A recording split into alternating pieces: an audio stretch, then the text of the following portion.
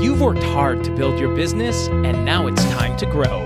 Welcome to the Multiply Your Success podcast. I'm your host, Tom Dufour, CEO of Big Sky Franchise Team and a serial entrepreneur. And the purpose of our podcast is to give you a weekly dose of inspiration and education to help you multiply your success. And as we open today, the question is, have you ever needed to reinvent yourself?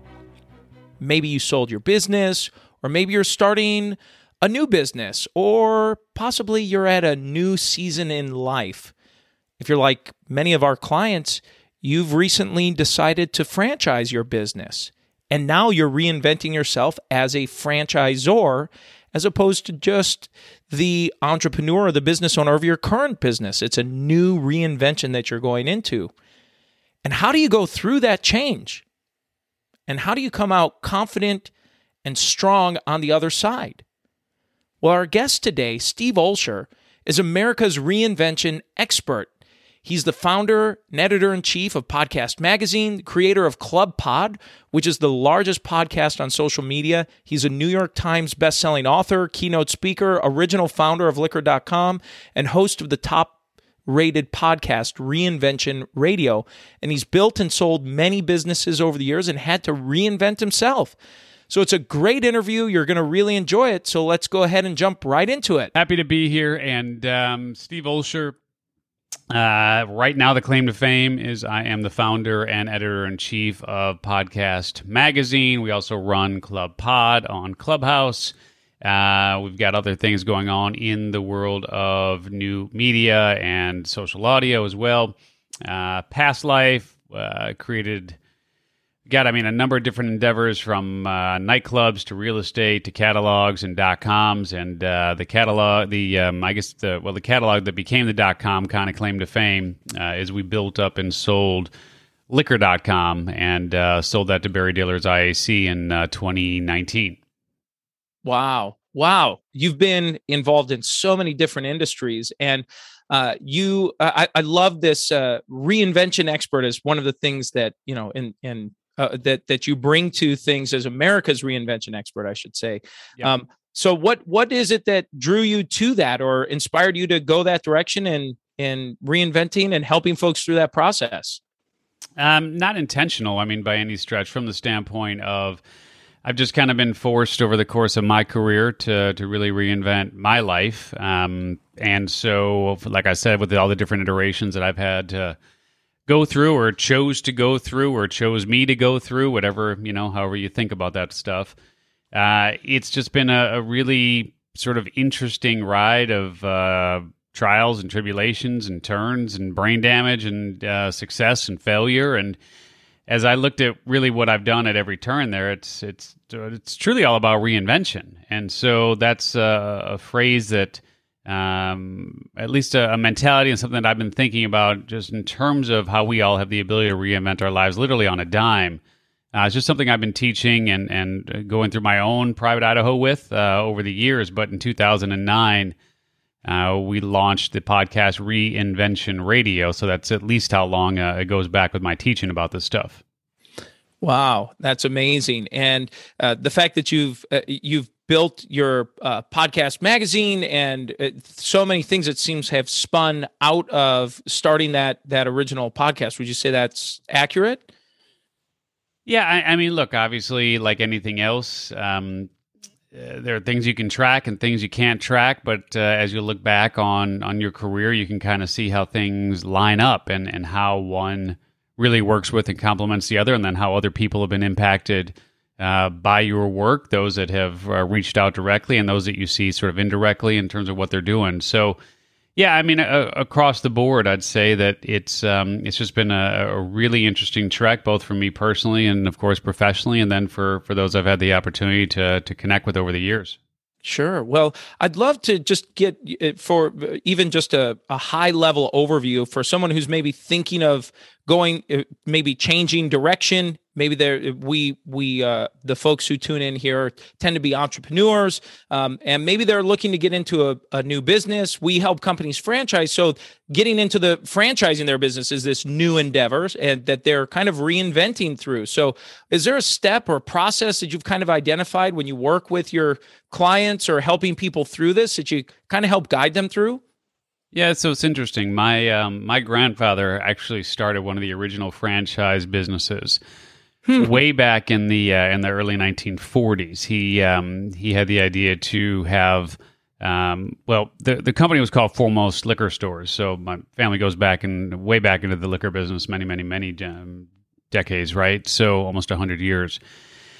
And so they opened up a store called Foremost Liquors back in, the first store was opened in 1939. And by the mid-40s, people were already talking to them about opening a Foremost Liquor store. So they started franchising way back then. And what I will tell you is, look, there's two different types of businesses, two different types of entrepreneurial endeavors, at least in my way of thinking. One is what I would call commodity-oriented business.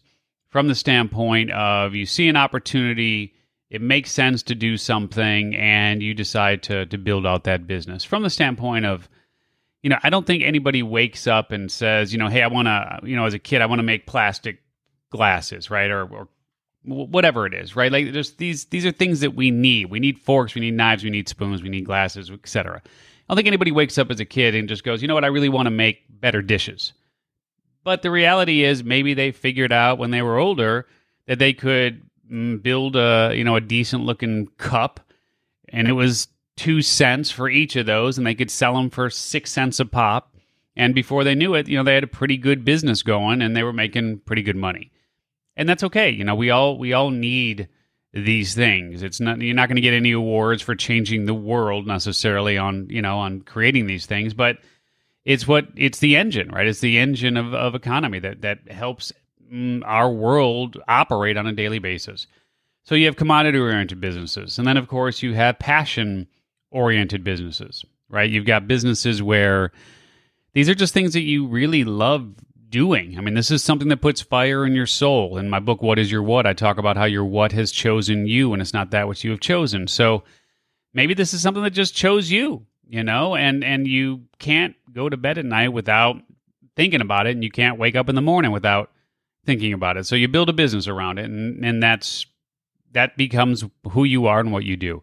So the point being, as you look at the world of franchising, as you look at the world of entrepreneurship, etc., if you can combine the two, where you find something that you like to do, where you find something that you're really good at doing, and you find something that you can make money doing, I mean, if you can combine all three of those elements, you've really got to win. So in the world of entrepreneurship, or specifically in the world of franchising, if you can franchise out a particular business or business model that you really love the industry and you're pretty good at it and you can make money doing it, then that's that could really be a passion business.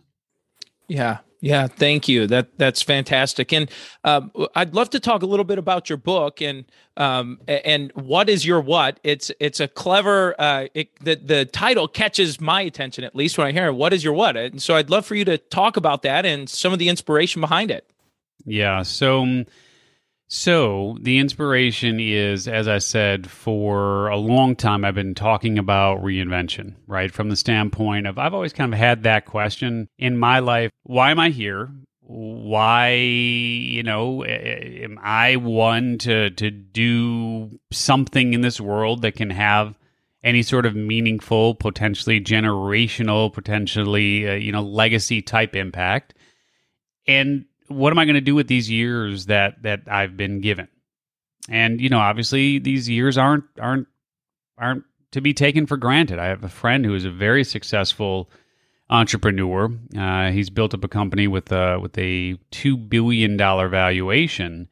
And I just learned today that he was diagnosed with a brain tumor.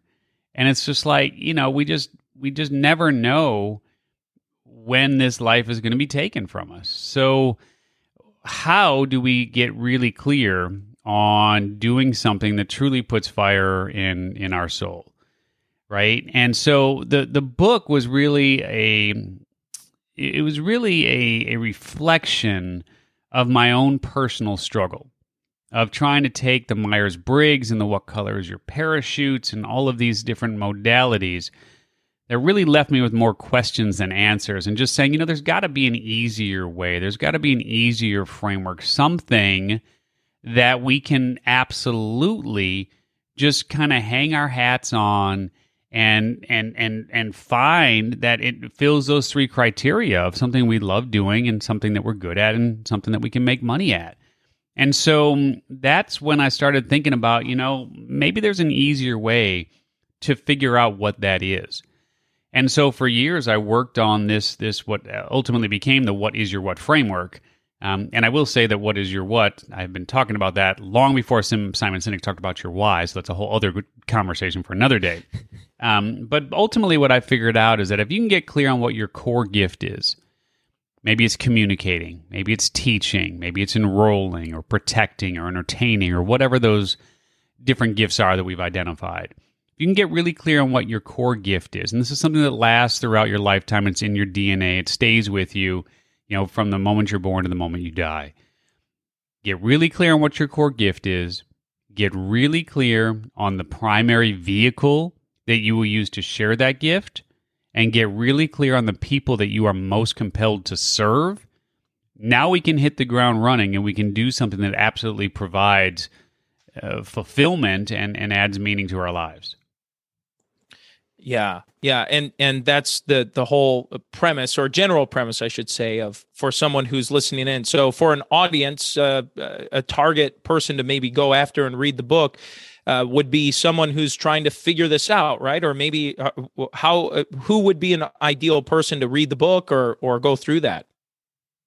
Look, at the end of the day, I think everyone should go through the book. I think it's a good litmus test to really try to figure out where you're at and figure out if what you're doing is, in fact, what you should be doing. And I'm not saying that if you come up with the answer of, okay, I need to be doing something else, I'm not saying that you have to go ahead and just, quit your day job in this moment. But I am saying that you should at least be willing to enter into the transition where you begin moving slowly, sort of like a recipe mixture, right? It's like right now, 100% of your income is derived from what it is that you're perhaps not truly compelled to do, and 0% of your income is. There's a lot of hours in the day, Tom, right? So as we start to look at being able to take just a little bit of those off hours, right? Maybe it's, we watch a lot of television. We do a lot of streaming. We do a lot of internet stuff. We do a lot of TikToking, all this stuff. So maybe we just take, 7 to 9 p.m. every day, and we start digging into bringing our what to fruition. Maybe we take Saturdays and Sundays.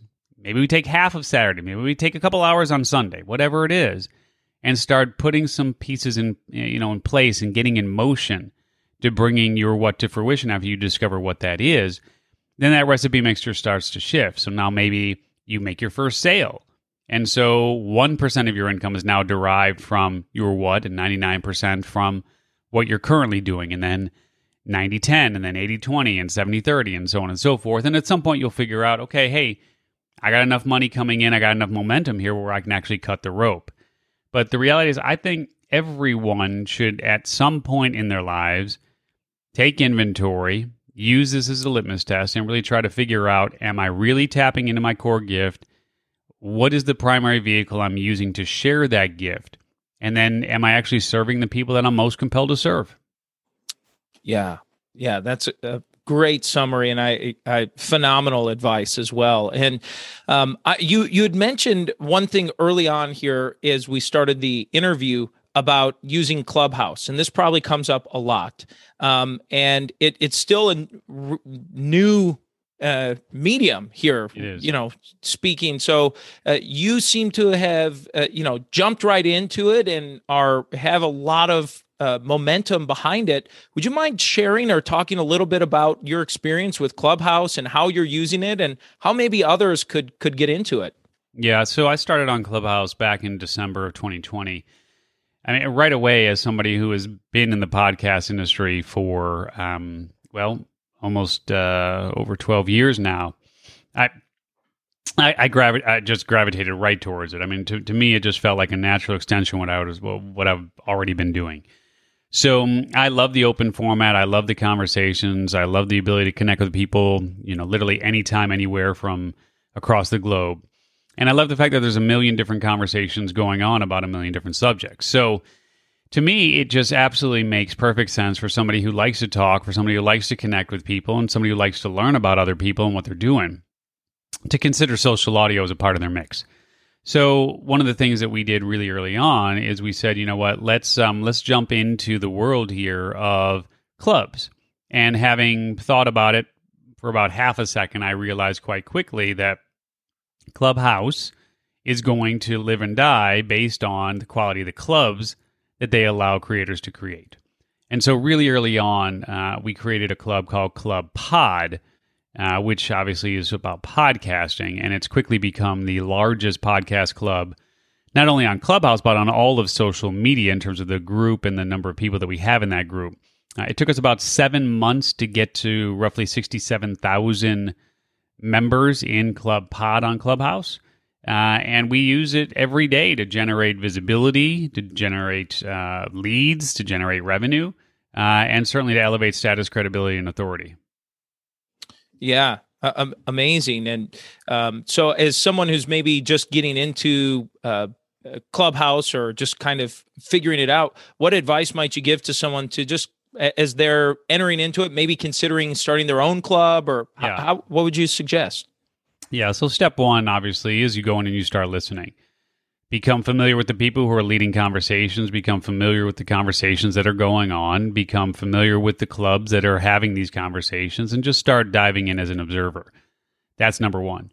Number two, you want to then go ahead and you want to start participating in some of those conversations. So that means raise your hand, come up on the stage, contribute in a way that adds meaningful value for those in attendance. Don't think about it in any way other than just adding value and just sharing your expertise. After you get comfortable on stage and you really see the format, you can kind of get a sense of how that world works. I mean, there's nuances to every platform. You got to get a sense of how that platform works. Then I would start thinking about opening up your own rooms and start leading your own conversations and get some data and see how people are responding, play with different titles and so on. And then think about opening up your own club. And once you open up your own club, to grow your club, that's a whole other discussion and perhaps a little too granular for what we're talking about here. Sure. Well, that's a great overview. Thank you very much for that. And I'd love to, at this point here, Steve, you've been sharing so many great pieces of information and insight here.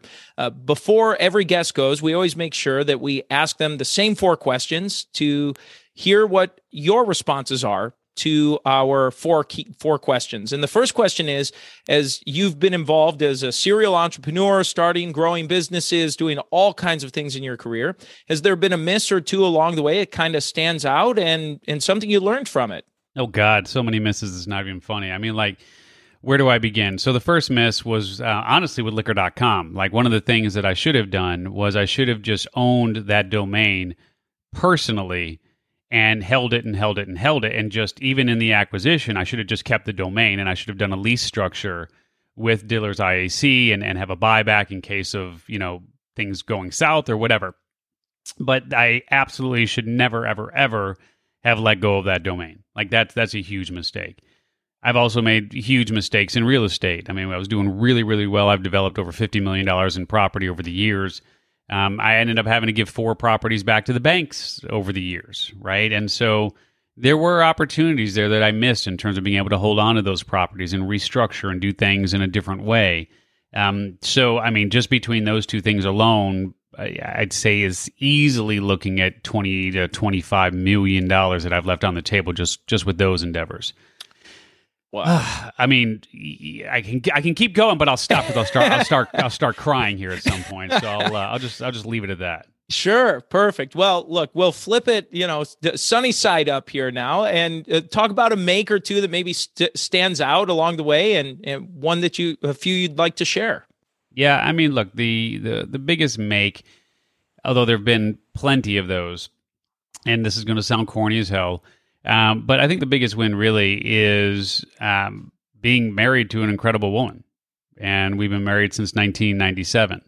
And so, being married to a strong, opinionated woman who won't let you just kind of settle for anything less than what she believes you can be, or vice versa. Obviously, if you're married to a man, then for him to push you to really become what it is that you can become, like somebody who can really hold you accountable, keep you honest, and really be there to bounce your ideas off of, and to be that rock.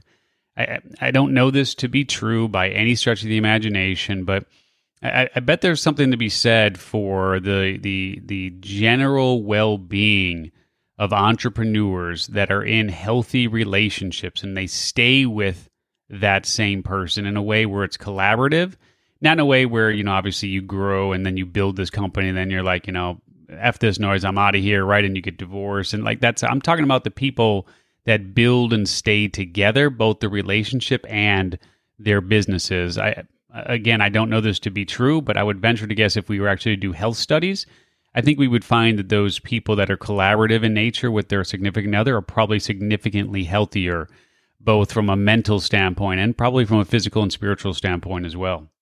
Yeah. Oh, wow. Yeah, that's fantastic. And I would tend to agree with you there. I agree. And well, how about a multiplier? The name of the show is Multiply Your Success. So we talk about folks using a multiplier. We get a great diversity of answers here. So I'm curious for you what that has been.